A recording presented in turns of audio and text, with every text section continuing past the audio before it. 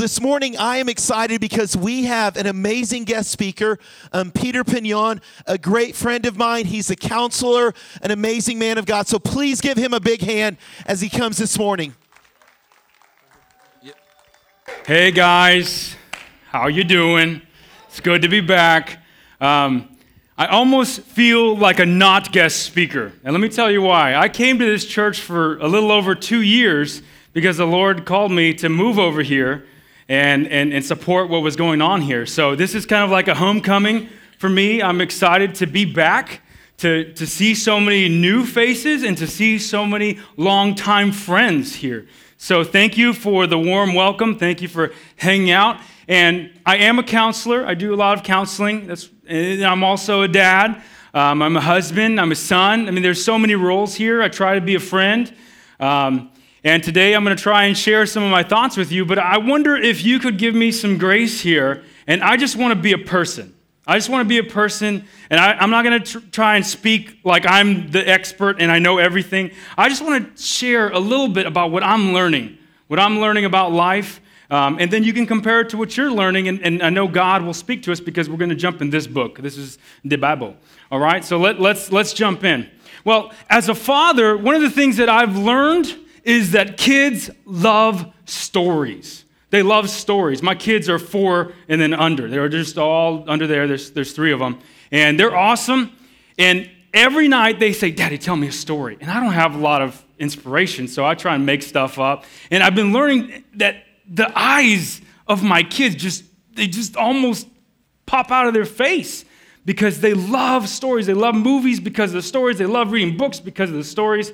And so I've started to ask myself, I'm like, man, did I love stories that much? And so I've been doing some digging, and I recognize that I remember a time that I heard a story that it's been one of my favorite stories for a long time, so I wanted to share that with you. But I want you to understand that the building project, what we're doing over here with the Next Gen, that's significant because I want you to see how important those classes are. So on a Sunday kind of like today, I was in a class. I wasn't in the big church. I was in what we called children's church. I was over there, and I was sitting down on the floor, because that's what we had, and I was sitting there just looking at the leader tell this story. And the story went something like this. There was a farmer, and this farmer would go for a walk every morning. One morning, he decided to take a different path. He decided to walk by the cliff. And as he was walking, just seeing all the trees and the cliff that was there, he saw something in the distance. He ran over there, and he looked down and saw that it was a baby eagle. The eagle had a hurt wing. So he picked up the eagle and said, "Well, I'm a chicken farmer. Maybe I can help this eagle survive." So he takes the eagle home, starts to help him rehabilitate his wing. Eagle gets better. Puts the eagle in the chicken coop, because that's what he is. He's a chicken farmer. That's what he knows how to do. He loved the eagle. He loved all of the rest of his animals. But you know what? The eagle started to grow. At first, the eagle was smaller than the chickens. Then, this big eagle with a 7-foot-plus wingspan was in there with the chickens. The eagle started to get attention. People were saying, "What? Why is this eagle in there with the chickens?" And I mean, he moved like the chickens. I don't know how chickens move, but maybe, I don't know, maybe something like that. So he's just acting like a chicken. And the farmer doesn't even think much of it because it's like, that's my eagle. That's the eagle I found on that day. But people started to hear about it. And it was almost like a zoo because you couldn't get that close to eagles. But in there, you could stand right there and watch the eagle peck around and get worms out of the dirt like the chickens and eat the food. Started to grow in popularity. And one day, this eagle noticed something in the sky. Now, this is a kid's story, so time out here. Let me just let you know. In kids' stories, animals can talk, all right? I don't know how true this story is, but it could be a story of truth, okay? So the eagle says, "What's that?" And the chickens are like pecking around, and they go, "That's an eagle." And the eagle says, What's an eagle? He says, "The eagle is the king of the sky, and we're the birds of the dirt." And the eagle's like, "Huh, interesting. and goes on just about his business.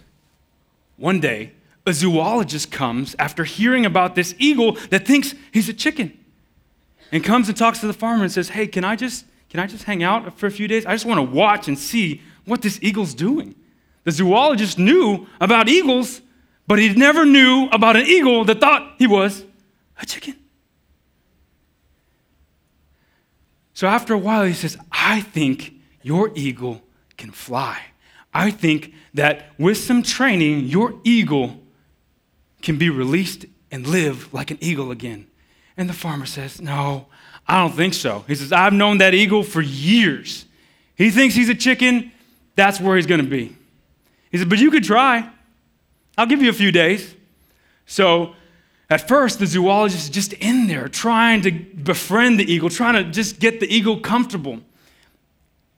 After a few days, the zoologist gets comfortable enough to be able to pick the eagle up and pet the eagle.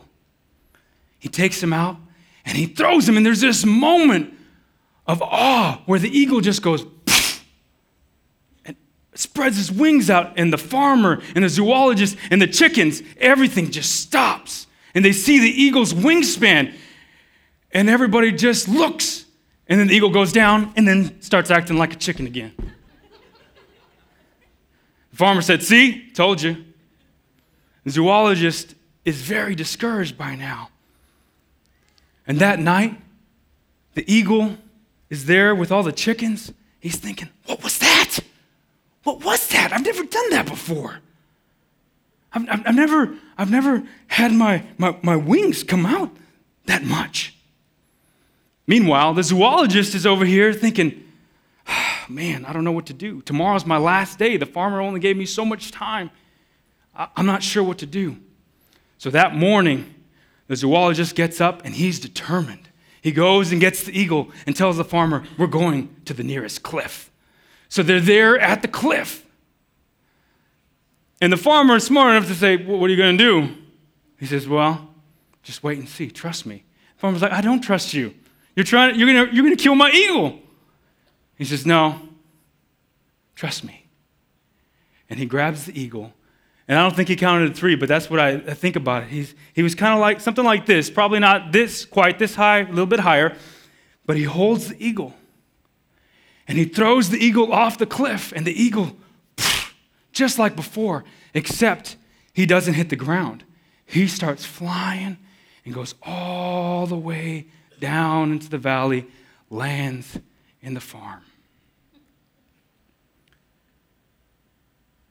For that moment, that eagle felt something different.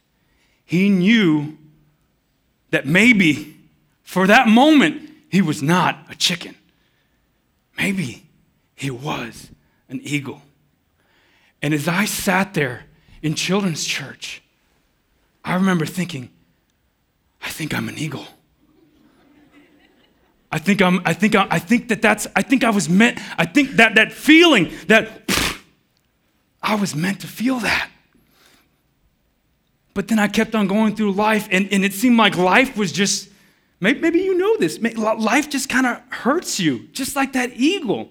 You know, it's like some of you may feel like you fell off a cliff.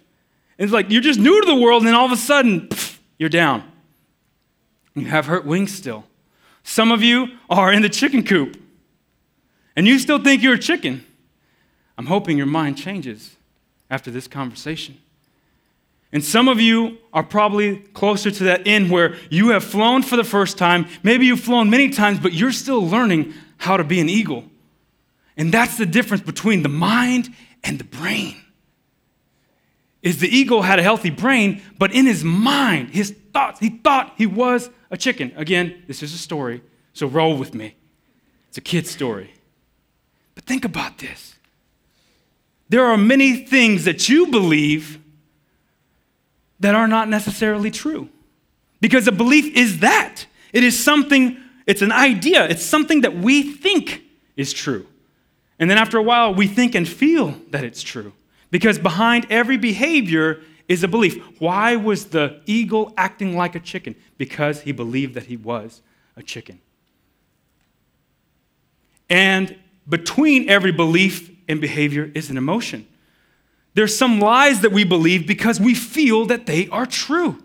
Just like me as a kid, I remember growing up and being bullied and being teased and being abused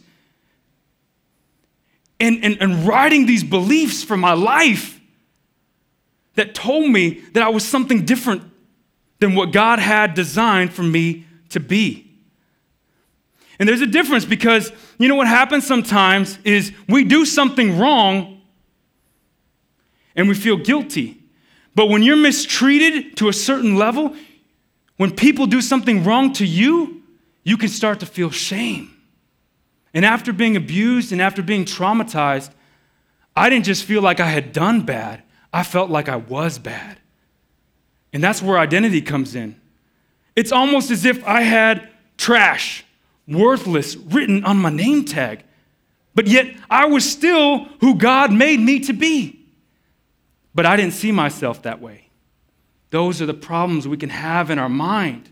We can have these beliefs that are set there and live that way. Our behavior is following our beliefs, and we're feeling that way. But I want to tell you today that God wants to change the way that you see yourself. He wants to take you in that process. Wherever you are in the process of knowing Jesus and serving God, even if you don't know him, there's something that's going to change today. I'm saying that by faith. And where change comes is this book. So if you would take this book out, if you have a different version, if you have your own Bible, take it out right now. We're going to look, because you don't have to believe me, you can believe the Word of God. We're going to be in Romans chapter 12, verse 1 and 2.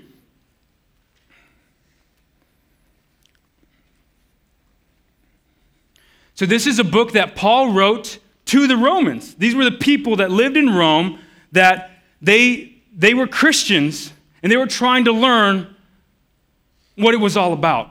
Paul talks to them about salvation, about what it means to accept that gift from God. Paul talks to them about what it is to be justified before God. Justified means that it's just as if we had not sinned. We live off of Jesus' righteousness, off of what he did and who he was, and now we can start to see ourselves through Christ. We don't have to live by the labels anymore of what the world may put on us, worthless, unlovable, not good enough, but we can take those labels off and live as God designed us to live. And that's where this verse hits. It starts right there after Paul has already said there's no condemnation for you. You don't have to condemn yourself. You don't have to live in guilt and shame, but you can be transformed. So let's look at this. It says, I appeal to you, therefore, in light of everything that I just said, by the mercies of God, to present your bodies as a living sacrifice, holy and acceptable to God, which is your spiritual worship.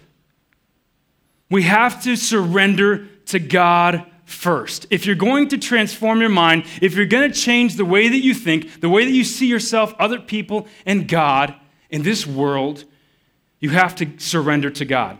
That's why some of you, it may be new for you to see people with their arms like this. This is because we're surrendering to God in worship.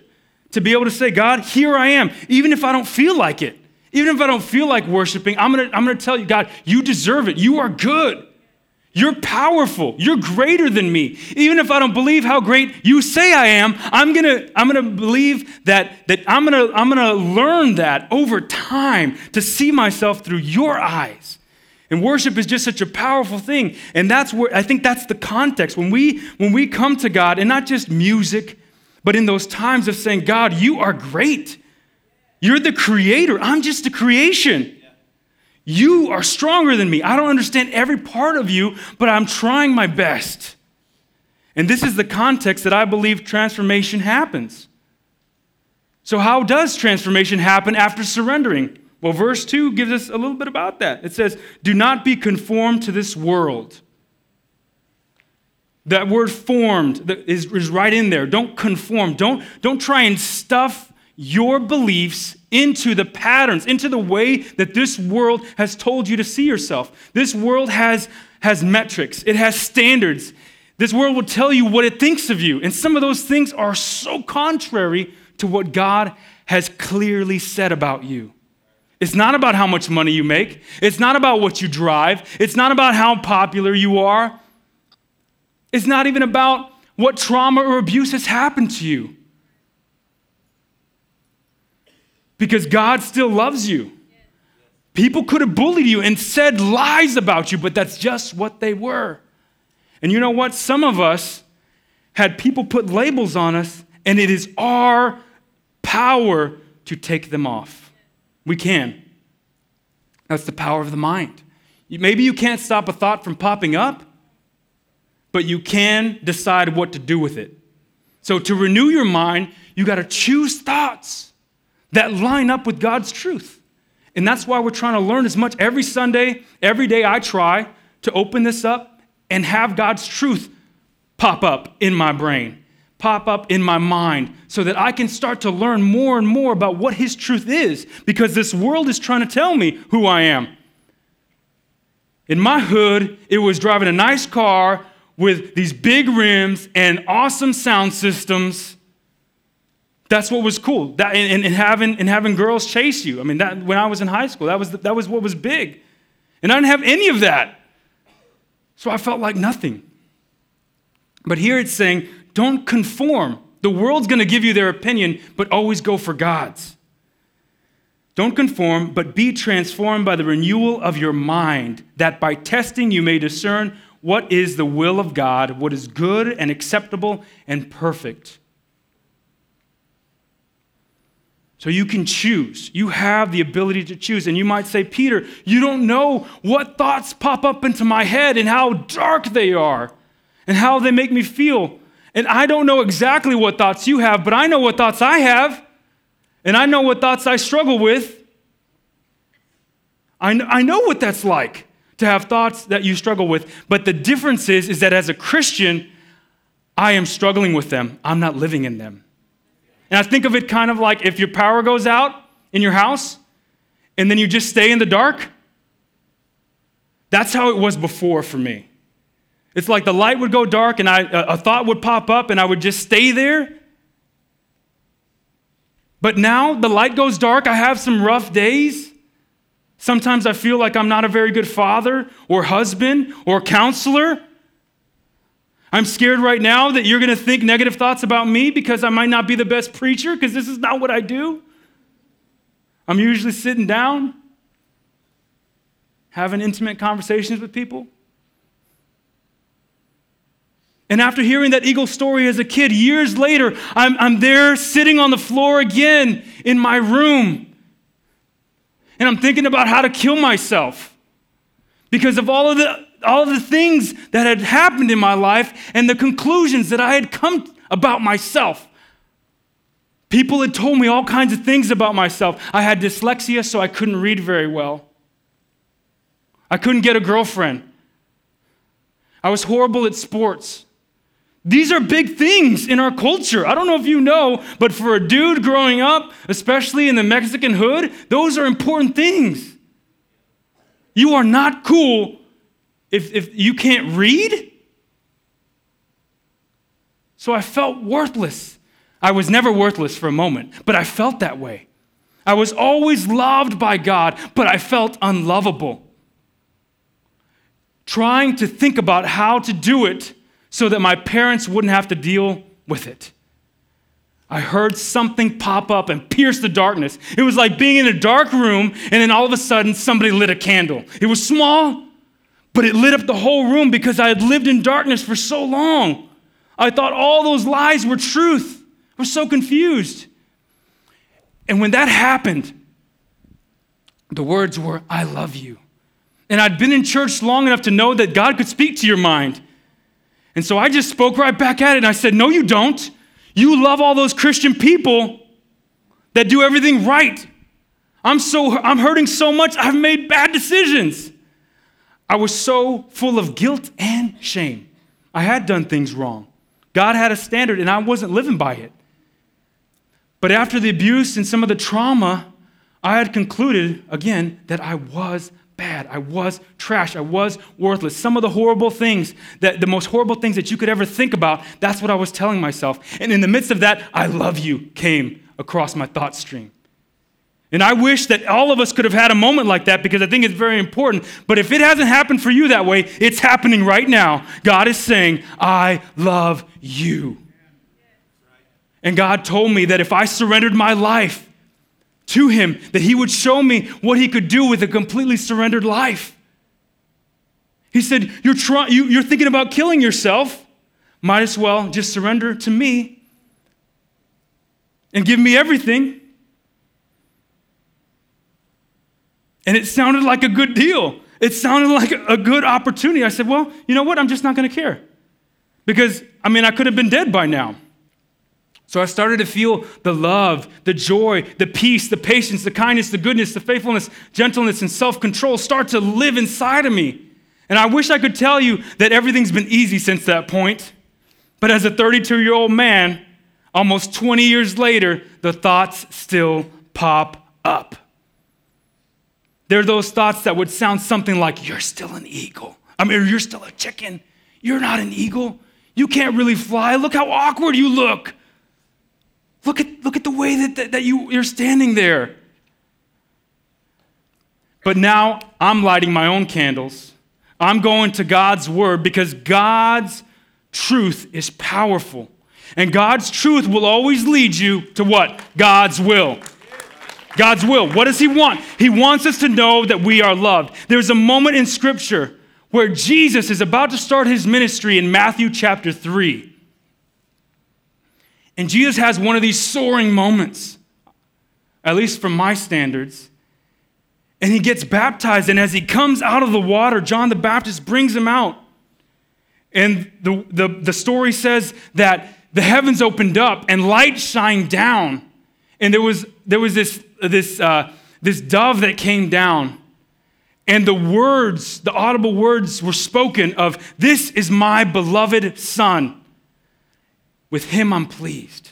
I'm pleased with him because of what he's doing. That's my will. That's a little bit of the Peter version there. And what I want you to see is that was an amazing moment. I believe that after that, Jesus is coming out wet, and he's thinking, that feels like this. And in chapter 4 in Matthew, it says, then Jesus was led into the desert to fast for 40 days. Jesus had not done a miracle yet, debatable. But he hadn't done a lot of them for sure, maybe one. But God is saying, I love you because you're my son. And I'm pleased with you because you're trying to get close to me. You want to have a relationship with me. And the first words out of Satan's mouth in that story of temptation, Satan says, if you really are the Son of God, turn these stones into bread. Why didn't he challenge the love? Why didn't he challenge that God was pleased? Because everything hinges on who you think you are. There's a difference between being created in God's image and then having a human identity. You were created in God's image. And when you recognize that, because identity is, everyone can have a different identity. You decide what it is. But I'm choosing to believe that I was made in his image. And I'm God's son. And Jesus had to do the same thing. He didn't have a special power. He did it on his own with human power. And he resisted that temptation. And you know what he said? He said, man does not live on bread alone, but on every word that comes from the mouth of God. There were 2 other temptations, and Jesus did the same thing. I'm telling you, you have to combat lies with God's truth. That is the best technique I could ever show you. Every time one of those dark thoughts pops up, you have to come at it with truth. Because it's the light. It's the light that shines in the darkness. Even if you don't feel it, even if you don't feel like you're lovable right now, even if you don't feel like you have value, that's beside the point. That's because somebody did something, or you did something, or something happened somewhere that led you to believe something that is not true. And now you're living like it. You're living like it, so it's like, how can I do that if I'm living like that? God's coming after you. He knows what you're capable of.